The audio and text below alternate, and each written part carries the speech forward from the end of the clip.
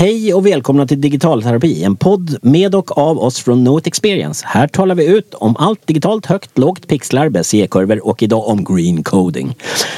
Hur ser man till att tänka sustainability när man kodar? Jag heter Fredrik Marcus, kallas FM, 1000 år i branschen, kan allt om det här förstås, eftersom jag bantade Giffa på 90-talet.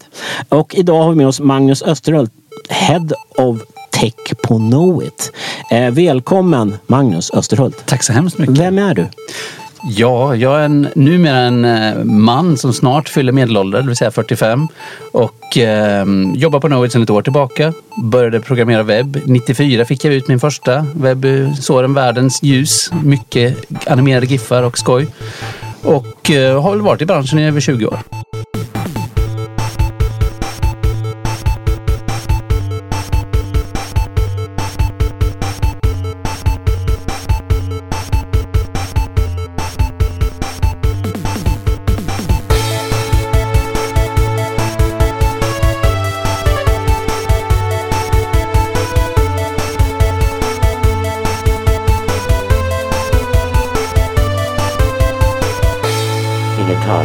Jag kommer med lite skumma påståenden här och så kan du bara kommentera på dem. Green coding is an efficient and sustainable approach for conserving the environment. It promotes creating computer algorithms that consume minimal energy. Vad säger du om det? Ja, det stämmer alldeles utmärkt. Mindre kod ger mindre utsläpp. Ja. Och här, the carbon footprint of our gadgets, the internet and the system supporting them är 3,7 of global greenhouse emissions. Det tror jag också kan stämma alldeles utmärkt, för att vi ser alltså antal enheter som konsumerar ström och kopplar upp sig mot internet blir bara mer och mer. 91% of all content on the web gets no traffic from Google. Ja, det kan nog kunna stämma. Ja, du kan inte säga något till det. More people, eller den här jag på svenska för den är så knapp. Fler människor har klättrat upp för Mount Everest, alltså världens högsta berg för er som inte vet det. En har kommit till sökresultatsvaret på sidan 11 på Google. Det låter ju helt galet, men har du hittat det så det stämmer det säkert. Därför ska jag göra nu till 11 några gånger så pajar det där. För så många, hur många har kommit upp från Mount Everest? Jag kan fråga. Nej, jag har kopplat bort, jag har flight mode. Annars hade jag kunnat kolla det. Då ska vi se. Och the average website produces 1,76 gram of CO2 for every page view. Men det kan också stämma, för att det ser vi redan liksom att hur mycket en sida väger i vikt, alltså antal kilobyte så det kostar att ladda en sida, kommer ju producera ett visst antal gram, och 1,6 låter väl rätt okej. Grundproblemet, alltså är det här ett grundproblem? Man kan se så här, ja, du har en SUV och den drar så här mycket, eller du har, som här utanför, vi sitter nästan i en båthamn här, det ligger en gammal Princess 42, alltså ni som är inne i båtsvängen, en stor gammal motorbåt. Den har förmodligen dubbla jättestora dieselmotorer som kostar en halv månadslön bara att köra några sjömil. Är det här någonting att snacka om i liksom det stora hela? Vad säger du? Ja, det tycker jag faktiskt att det är det. För att som du sa i siffran innan, att 3,7% kommer av alla utsläpp kommer från tekniksektorn. Och det ser vi att liksom, den kommer öka, för den har ökat redan och den kommer inom närmaste åren troligtvis dubblas. Alltså behöver vi titta på hur kan vi göra det liksom bättre. Och särskilt i vår bransch som just jobbar med digitala tjänster. Och ser vi till förr i tiden, då som jag sa det, att när jag började min internetbana så hade vi liksom 14.4 modem, 28.8 modem, och då var man ju tvungen att väga allting precis för att det tog lång tid att ladda. Alla kommer ihåg sina GIF-bilder som lite i taget interlacade sig fram sakta men säkert. Men idag har vi bredband liksom fullt blås och då tänker vi inte på det. Lite slit och säng-samhället kan man säga. Ja, för jag är uppfödd med det där så att säga. När jag jobbade som webbdesigner som det kallades på den tiden, jag gör nästan fortfarande, fast nu säger man något annat så det ska låta lite coolare, men då satt man ju och bantade giffar. Jag såg ju till att de var 2K istället för 8K. Bara, mina kompisar garva, den är 8K, du kan ju få ner den där till, du bara reducerar paletten i GIF-paletten till 16 färger, och du vet sådär. Så där höll man på, och så kunde man ju göra transparenta och grejer. Ja, och vi ser nu så har vi liksom enheter liksom uppkopplade, liksom telefoner, kylskåp och allting. Och att vi ser att liksom webbtrafiken ökar. Vi också ser, i och med att vi får den här bättre bredbandet och att vi kanske har varit lite respektlösa eller slarviga i vår bransch att ha det här gamla arvet att väga saker, så har vi bara öst på för vi har kunnat det. Så att vi ser liksom att en vanlig mobilsida har ju ökat med över 600% på de senaste 10 åren i storlek. Ja. Och storlek gör ju att ju mer du behöver skicka över nätet, desto liksom mer energi går åt och desto mer koldioxid släpper vi ut. Mm. Ja, jag ser det också. Jag märkte också hur min förbrukning själv mitt beteende har ändrats. Alltså man är på en konsert och så står det 3G, då sitter jag inte och laddar upp 4 minuter live-video. Men nu när man har 5G, då bara plopp, det är uppe på några sekunder. Så att liksom man slösar ju själv med bandbredden på ett annat sätt, för man vänjer sig liksom så. Och vi kommer ju komma in såklart, vi kommer inte bara sitta och tala om problem här, vi kommer också in på hur vi kommer lösa problemen lite längre fram. Men detta kallades, nämnde ordet green coding i början, och sen så finns det något som heter sustainable tech också. Kan du snacka lite om det här? Ja, sustainable tech brukar man säga, det är väl övergripande områdesnamnet för hela liksom, techsektorn och hur kan vi få det att göra den hållbart. Och green coding är, skulle jag säga, ett delavsnitt av det. Sustainable tech, det har ju både att du kan göra tjänster som förbättrar hållbarheten i samhället. Exempelvis som vi har ett poddavsnitt, ett av dina första poddavsnitt om Sizer, som är hur kan vi minska returerna till klädindustrin. Just det. Det är liksom att då bygger vi en tjänst för samhället. Men green coding är snarare hur kan vi göra de här digitala tjänsterna som vi är då en leverantör av.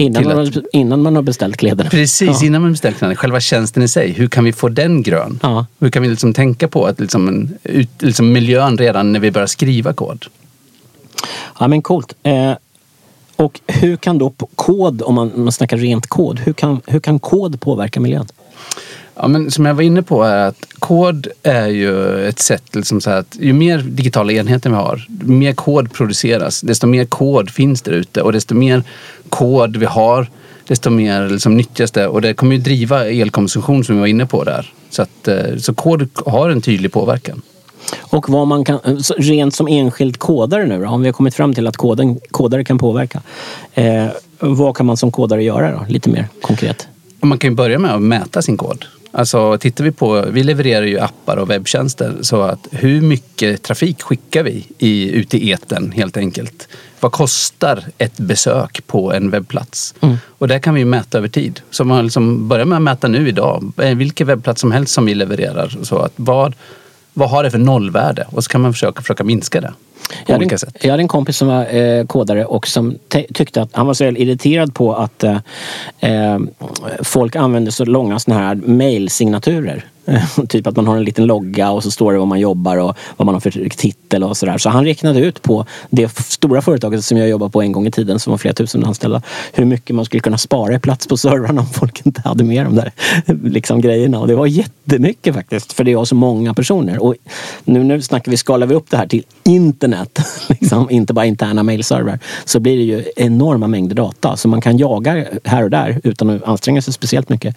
Ja, jag vet att jag läste om en JavaScript-utvecklare, eller rättare sagt han gjorde ett plugin till WordPress. Ja. Och att han minskade 20 kilobyte på ett av sina plugin, och det här pluginet användes på över 2 miljoner webbplatser, och insåg att varje månad så sparade han in 50 ton koldioxid. Du ser. Så kod gör skillnad. Ja, så ni som bifogar i mejlet en logga som är dåligt bantad, tänk er det för. Precis. Eller skaffa loggor som går att komprimera bra. Man tänker långt innan. Då ska vi se. Vad mer kan man påverka då? Om vi lyfter oss från enbart koden då. Vad andra delar, alltså jag tänker på UX-are, tänker på designers som sitter med de där bilderna och kodar och så. Vad kan man göra? Koder, bilder, SEO, struktur? Ja, kod är ju en viktig del, men lika mycket viktig del är att titta på innehållet på en sajt. Där vi ser bilderna. Vi har ju traditionellt sett laddat upp i då, som vi nämnde innan, GIFar som gick över sen blev JPEG och PNG och lite vektorgrafik. Men att idag har vi ju liksom nya webbformat eller bildformat som heter WebP som Google tog fram. Där vi ser att en snittbild på en WebP är liksom 26% mindre än en PNG. Och idag stödjer alla webbläsare utom Internet Explorer som är typ död, WebP. Ja. Så att, det är ju en icke-fråga idag. Så och då kan man ha en backup i värsta fall. Så här, if Explorer från 82. Ja. Den GIF istället.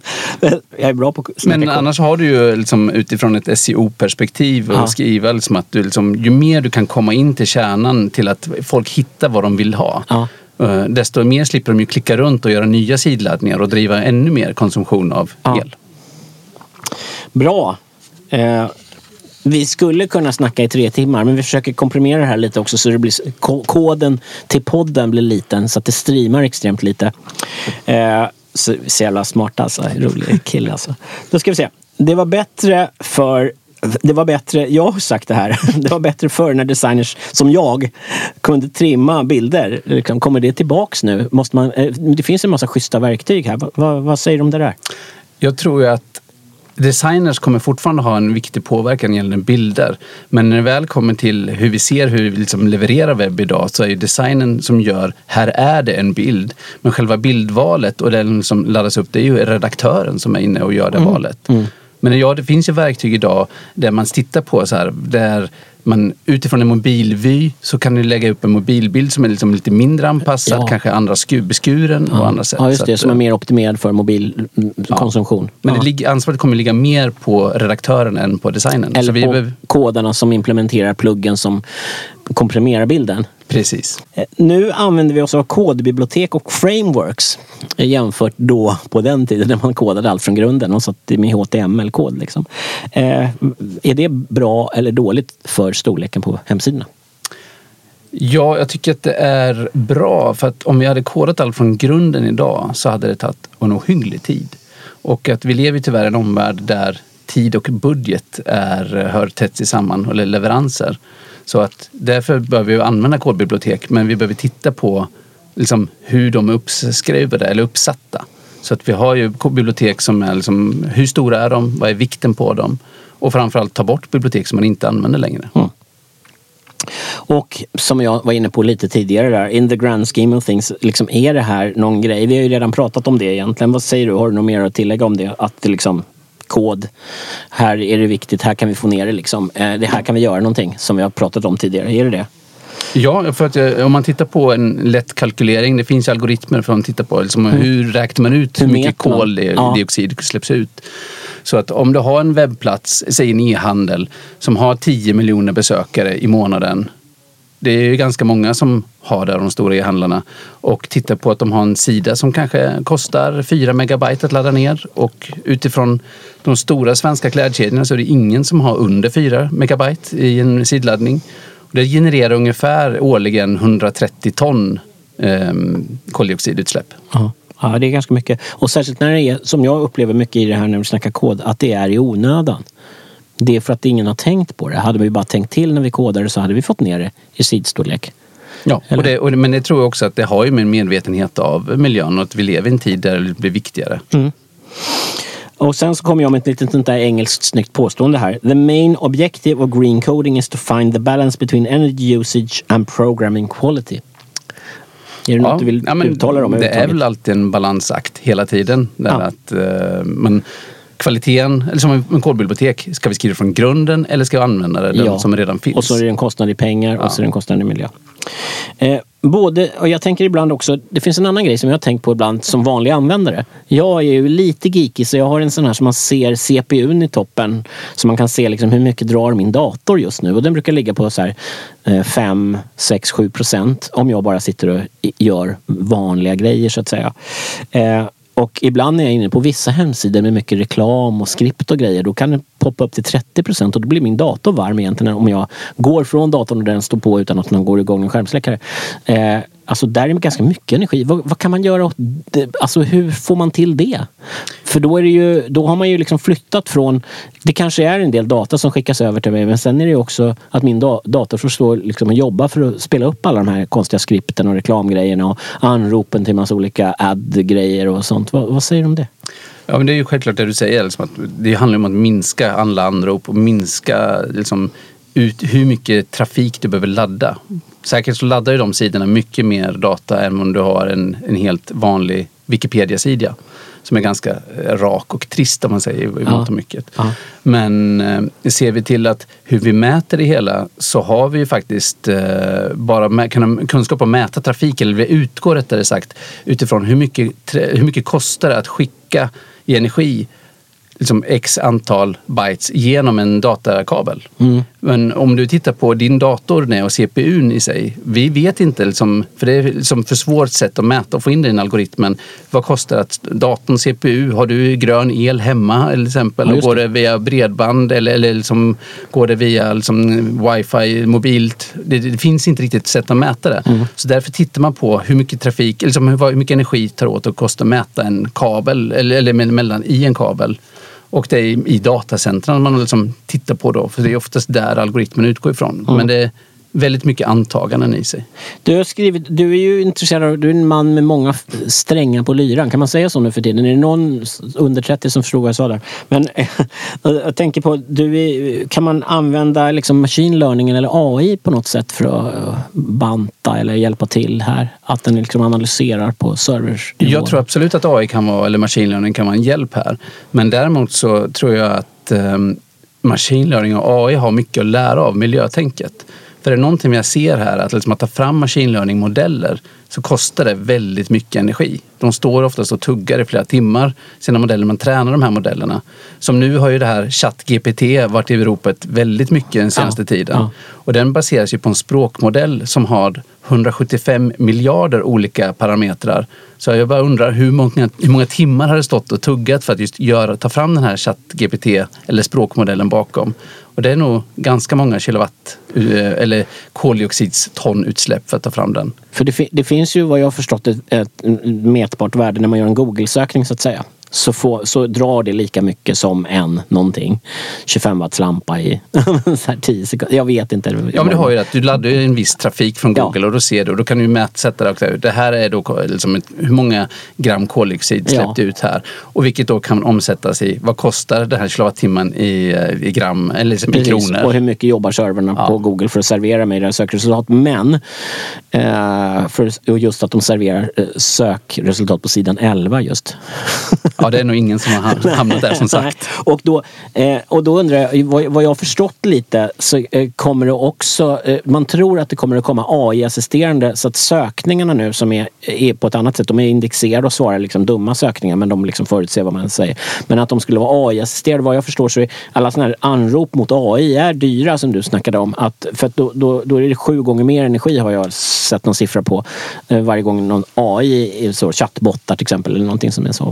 Vad säger du om det? Så att det är inte jättebra just nu. Det är precis som Bitcoin med alla de här algoritmerna som genererar liksom Bitcoin har ju varit traditionellt rätt dumma liksom. Ja, men jag tror ju det. Just det är snarare framtagningen av modellerna som kommer vara kostsamma. När man väl har en modell som svarar, då kommer du få de här svaren baserade, liksom, personaliserade utifrån vad du ställer för fråga. Ja. Och det märker vi just nu med den här tjänsten ChatGPT. Sen har jag skrivit någonting här, datadrivet arbete liksom. Alltså att green coding not only help businesses reduce their energy consumption but also helps with sustainability and SEO. Ja, det har vi liksom att i och med att du får krav på dig att hur du ska just återigen banta trafiken, då måste vi ju titta på så här att SEO på en sajt måste också vara väldigt bra och tydlig för att just hitta där man söker. Vilket då kommer hjälpa i Google-träffar och annat också, kommer högre upp än sida 11.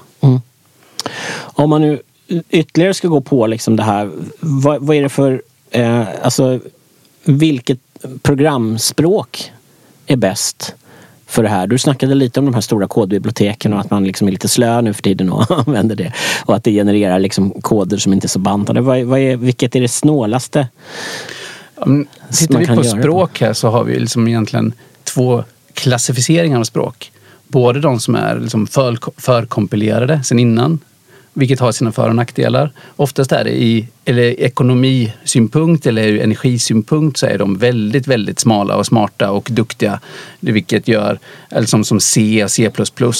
Men tittar vi på JavaScript eller TypeScript eller någonting som kompileras on time när du kör det, så kommer det kräva mer energi för att få det. Men det gör också att fördelen med att inte ha ett förkompilerat är att du just kan när du gör ändringar så slår det igenom på en gång och du kan liksom slippa kompilera om hela webbplatsen fort du ska göra en stavelseändring eller någonting.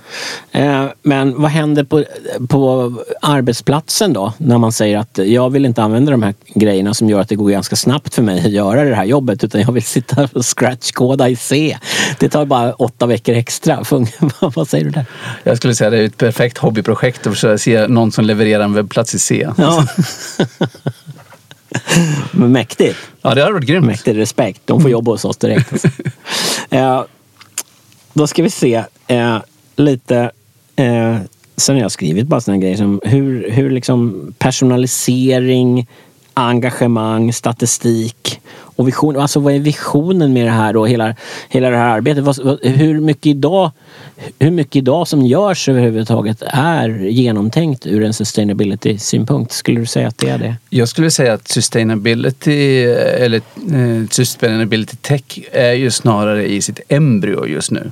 Tittar vi vad tillgänglighet var för 10 år sedan, att man börjar titta på liksom att folk som har synskadade, de behövde liksom egna verktyg och idag är det liksom alla webbplatser och appar har ju någon slags tillgänglighetskrav på sig via EU, och det kommer vi nog hamna också ur ett från sustainability-perspektiv. Vi kommer säkert inte liksom kunna se EU-lagkrav eller som att varje sidladdning får max vara så här stor eller någonting. Så att, men vi är inte där än. Så att vi är ju i sin linda. Så visionen är att vi kommer behöva sänka.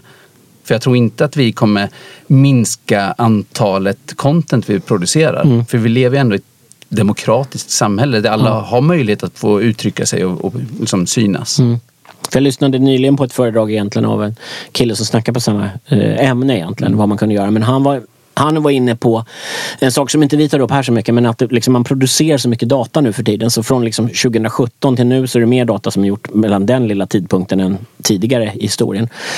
Och att liksom egentligen om man tar en bild på, om vi ska ta en selfie här nu efteråt för att vi ska vara kul att spela en podd tillsammans, så tar vi 12 bilder och en använder vi. Och resten låter man tar aldrig rensa bort någonting, för man vet att det blir backupat på vad man nu har för tjänst. Och att det där då växer och växer. Så det var en ganska stor del av hans föredrag handlade om att man själv blir liksom en slarvpelle, så man skulle gå runt här och slänga grejer runt omkring sig och papper på marken och så blir det liksom, det blir så digital kruft. Ja, men så är det ju. Och alla vi som är så pass gamla som vuxit upp med gamla filmrullar i kamerorna kan ju förfäras över hur många bilder man tar idag egentligen. Ja. Som du säger, och man aldrig använder. Ja. Och sen då, alltså vi är så jävla snabba här därför att det ska bli så bra och effektiv podd som möjligt. Vi kommer också komprimera den lite hårdare tror jag i det här avsnittet. Släppte den bara 4 kilobytes. Ja, precis. Men framförallt är det längden som påverkar mycket. Då är det liksom tips då från oss. Alltså det är lätt att sitta och snacka om det här. Och vi kan snacka hur länge som helst om det. Vi har försökt komprimera det lite. Inte för att vara en liten podd, men liksom också det är lätt att man flyter ut. Det är ganska mycket konstiga jämförelser och så. Så några tips från oss hur man kan göra när man kodar. Vad säger du? Men jag tänker så här, för att både man börjar innan man kodar, var lagrar man sin kod? Eller rättare sagt, var lagrar man sina hemsidor? Ja. I vilka datacenter? Drivs de av förnyelsebar energi? Och var ligger de? Ja, var ligger de någonstans? För det kan ju vara så, ligger de nära där konsumenterna? Liksom alla svenska webbplatser borde ligga i svenska datacenter om man ska titta utifrån ett miljöperspektiv. För att inte behöva åka till Australien och hämta information. Ja, det där har jag sett också. När man kollar på någon liten nischad produkt där de inte har kodat rätt så att säga. Och inte, vad heter det där? Det finns ett system som heter där att man liksom reflekterar ut sajterna över hela världen. Ja, Content Delivery Network. Just det. CDN. CDN, ja, precis. Det var det jag var ute efter. Men det är så många IRA. Akronymernas paradis att jobba i techbranschen. Och då, så att, liksom, att man lagrar dem där, om liksom konsumeras de i Sverige så ligger de i Sverige och liksom så. Så det finns ju många grejer att tänka på. Annan grej är just som jag var inne på innan, att vi bara liksom gör en nollmätning på hur mycket kilobytes kostar min kod att liksom ladda ner från en webbplats eller via en app. Om den blir så här mycket trafikerad. Ja, och då har vi liksom ett nollvärde och därför liksom börja minska det. Ja. Vad kan jag göra för att minska det? Ja. Så det är ju också ett värde. Och sen tror jag vi var inne på det här med kodbibliotek. Liksom, vi är ju lite hoarders, många av oss, och att det är bra att ha mentalitet. Men hur mycket av sin kod är det som används egentligen? Ja. Att börja liksom titta på det. Det här kanske är någon gammal utvecklare som jag har ärvt den här koden om. Men det här biblioteket får ligga med och hänga med år efter år. Att liksom bara ta bort saker. Rensa ut det liksom. Ja, börja rensa. Och sen ser vi till mer kanske inte så mycket kodare men designers, typsnitt. Behöver vi ha just det här typsnittet? Har vi med en minimalistisk version av det? Behöver vi hela typsnittsbiblioteket, det vill säga, eller räcker det bara med bokstäver och siffror? Eller behöver vi ha alla specialtecken? Just det. Och använder vi just de här delarna i typsnittet? Vi använder aldrig bold, vi använder bara en rubrik. Så lägg inte med hela typsnittet. Men och där är det också, där såg jag stora skillnader. Alltså det var nere från 40-50K när det var som bäst och upp till liksom en fjärdedels megabyte, 250K liksom. Ja, men typsnitt har en stor betydelse på en webbplats. Ja, men det var sjukt populärt att ha det där, att man skulle ha jättekonstiga fonter och sådär. Men allra bästa är ju att använda systemtypsnitten, Areal eller Times New Roman. Då är vi nere på 0. Då är vi tillbaka på basic också. För när jag gjorde det, då var det, jag kommer ihåg att vi var svinglada när det fanns Areal och sen kom Verdana efter ett tag. Vi bara, vad bra, Verdana liksom.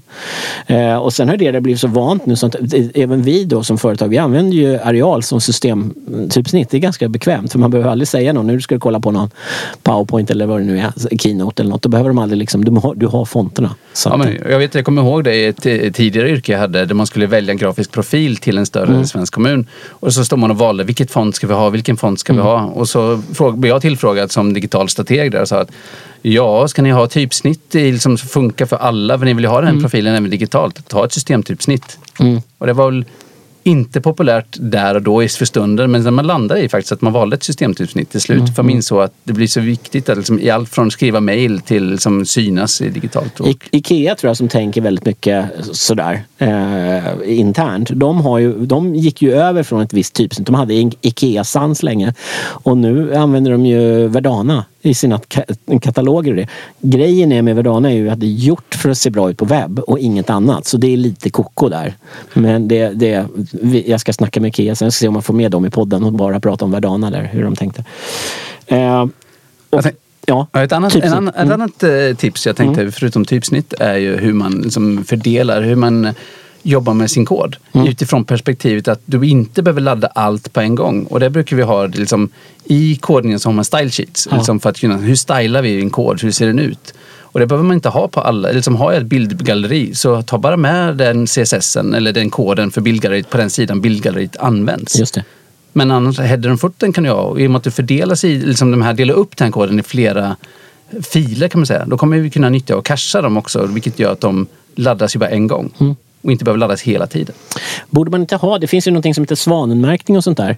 och en massa andra liksom sådana grejer. Borde man inte ha det på kod? Ska vi ta fram det på jobbet? Det borde vi göra. Ja, det var intressant. Ja. För att jag tror att det kommer ju komma. Det är som jag säger, allt är i sin linda nu. Ja. Jag kunde ha den här skalan man ser på kylskåp eller AAA eller liksom rött ner på D eller vad är det man använder. Just det. Och de skalorna ändras ju också över tid. Så att någonting som var AAA igår kan ju vara liksom G eller rött idag. Ja, vårt hus var för några år sedan jättebra. Det var så här A++ eller B. Nu är det nere på så här G eller någonting. Så jag ska flytta därifrån nu. Men i alla fall, jag tänkte också, det borde man ju höra då, så att, alltså, ungefär som du vet, Google rankar sajter. Om de är dåligt tillgängliga och sådär, då får de ju sämre ranking och så. Och det finns en massa olika grejer som påverkar det. Det borde man ju ha. Den här sajten är grön och Google kan liksom, det här skulle Google driva. Men de har kickat så mycket folk så de kanske inte har råd med det. Men just Google och Google-sökningarna, det vi ser är att ju bättre prestanda en sajt har, desto mindre koldioxidutsläpp har den och desto bättre tycker Google om den.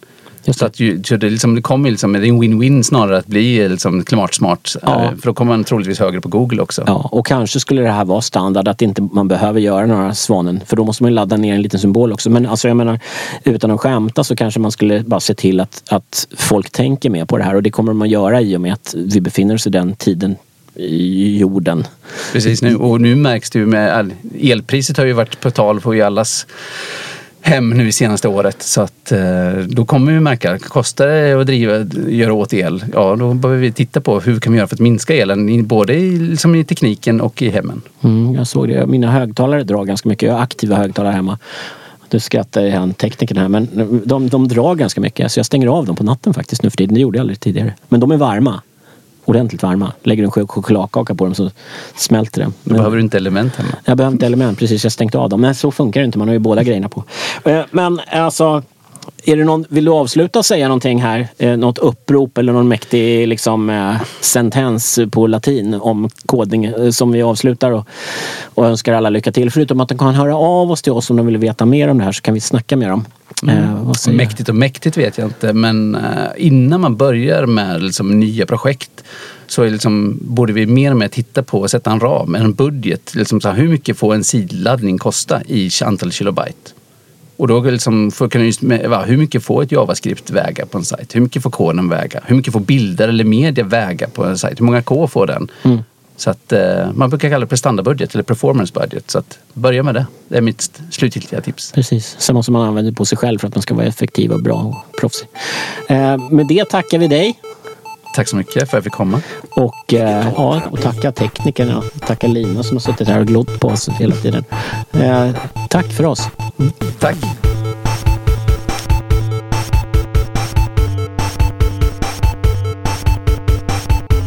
Digitalterapi.